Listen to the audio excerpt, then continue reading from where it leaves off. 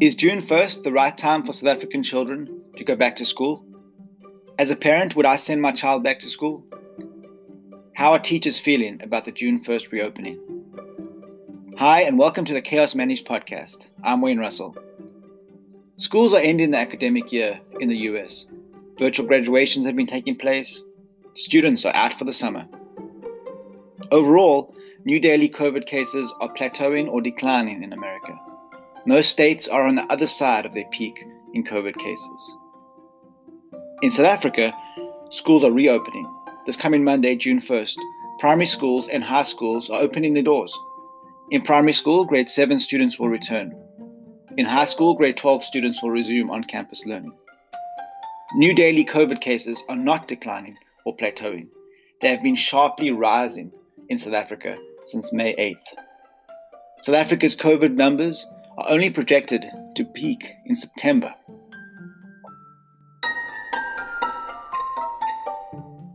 With schools reopening in South Africa, they are in a way restarting the 2020 academic year. Academic years in South Africa begin in January and end in December. So students had about 2 months of school before schools closed in March. Since the middle of March, learning at home has been disorganized. Schools were ill prepared for such a crisis. Learning has been disrupted for many children. What was learnt in January and February has probably been forgotten. It seems that under immense pressure to save the 2020 academic year, students are being pushed back into school. The government cannot think of any other way for students to learn besides being back in a brick-and-mortar setting. Many are surprised that South African schools are reopening when daily COVID cases and deaths are on the rise and have not peaked yet. I've been watching how schools in China have been reopening. Their cases and deaths peaked back in February. Over the past 2.5 months, China's daily cases have sharply decreased. It was only after its peak and with very low daily cases for 2.5 months that schools in China began reopening. South Africa is about 3 months away from reaching its peak, let alone being months on the other side of it. What will next week look like in South Africa? If the past 2.5 months of disorganization are a predictor of what will take place next week, it seems that a lot of chaos will ensue. Even this week, it has been a challenge to get teachers back to campuses. Principals are running around trying to find the PPE, which was supposed to be delivered to schools. Teachers are afraid of what is to come. Too many questions are still up in the air. The South African government has mandated what the school's leadership team must do to reopen their schools, but are school leaders able to implement these mandates?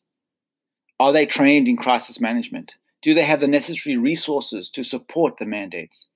If we answer no to some or all of these questions, how can parents and teachers feel safe with participating in in-person classes? In the rush to reopen, are we forgetting our most important calling as educators? The care of the child? These and many other questions are consuming the minds of parents and educators across South Africa. As a parent, would I send my child back to school on June 1st? I'm not a parent of a 7th or a 12th grader, so I'm not having to personally grapple with this question. I can only empathize with what these parents are feeling as they make this difficult decision. We received a survey from our children's school this week. The survey first asked us to indicate which grade our child is in. Then it asked if we would be sending our child back to school once it reopens. The only 2 answer choices were yes and no. Unfortunately, we could not choose either yes or no. I would have appreciated an answer choice such as maybe or unsure or let's wait and see, with a comment box to express what we feel needs to be done or what we feel the situation should look like to make us comfortable with sending our children back to school. If I were a 7th or a 12th grade parent whose student could go back to school on Monday, I would select no on the survey. I would select no for multiple reasons, including the fact that new daily COVID cases are sharply increasing. South Africa is on the wrong side of a steep mountain. Another reason I would say no is that there has been a general lack of organization since schools closed in March, at both the local school level and at the National Education Department level. When I was taking the survey, I remembered a phrase in the mission statement of my school back in Shanghai, China. This phrase has been permanently etched into my mind. The phrase found in the mission statement is, entrusted to us by parents. It resonated with me when I first read it in 2013, and it resonates with me today. When we as parents send our children to a school, we are entrusting our children to the school. The school has the duty to care for our children for the entire time they are at school. We are entrusting the safety of our child to the school, emotional and psychological safety, safety from injury and illness. As a school principal, I know that you cannot 100% guarantee that a child will not be injured at school or pick up an illness within the context of a school with hundreds of kids. But as a school principal, you do everything you can to keep children safe. And if you cannot do that, you put the brakes on whatever program or initiative or behavior is causing or will potentially cause injury or illness. Entrusted to us by parents. I created a large poster of this phrase and hung it on my principal office's wall. The large poster confronted me every time I walked back into the office. Having this phrase consistently on my mind helped frame many of my day-to-day decisions and long-term strategic decisions. Unfortunately, with the current rate of increased infection and with the disorganization of schools, I do not feel comfortable with entrusting my child to a South African school. Believe me, I want this feeling to change. I want to feel that I can entrust my children to a South African school. Within the school setting, safety always comes first. Show me a safe school, and I'll show you a happy parent.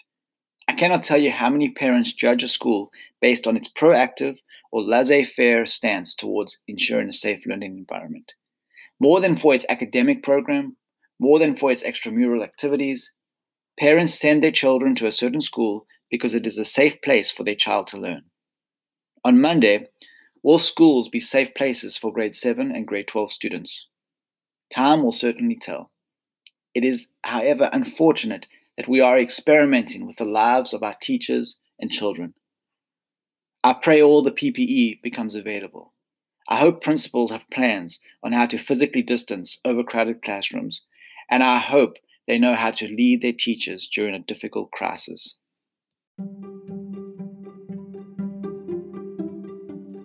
To our listeners outside of South Africa, listeners in the United States, Australia, Hong Kong, China, and other countries, please pray for our political and educational leaders as they make this bold move to reopen not only the economy on Monday, but also schools.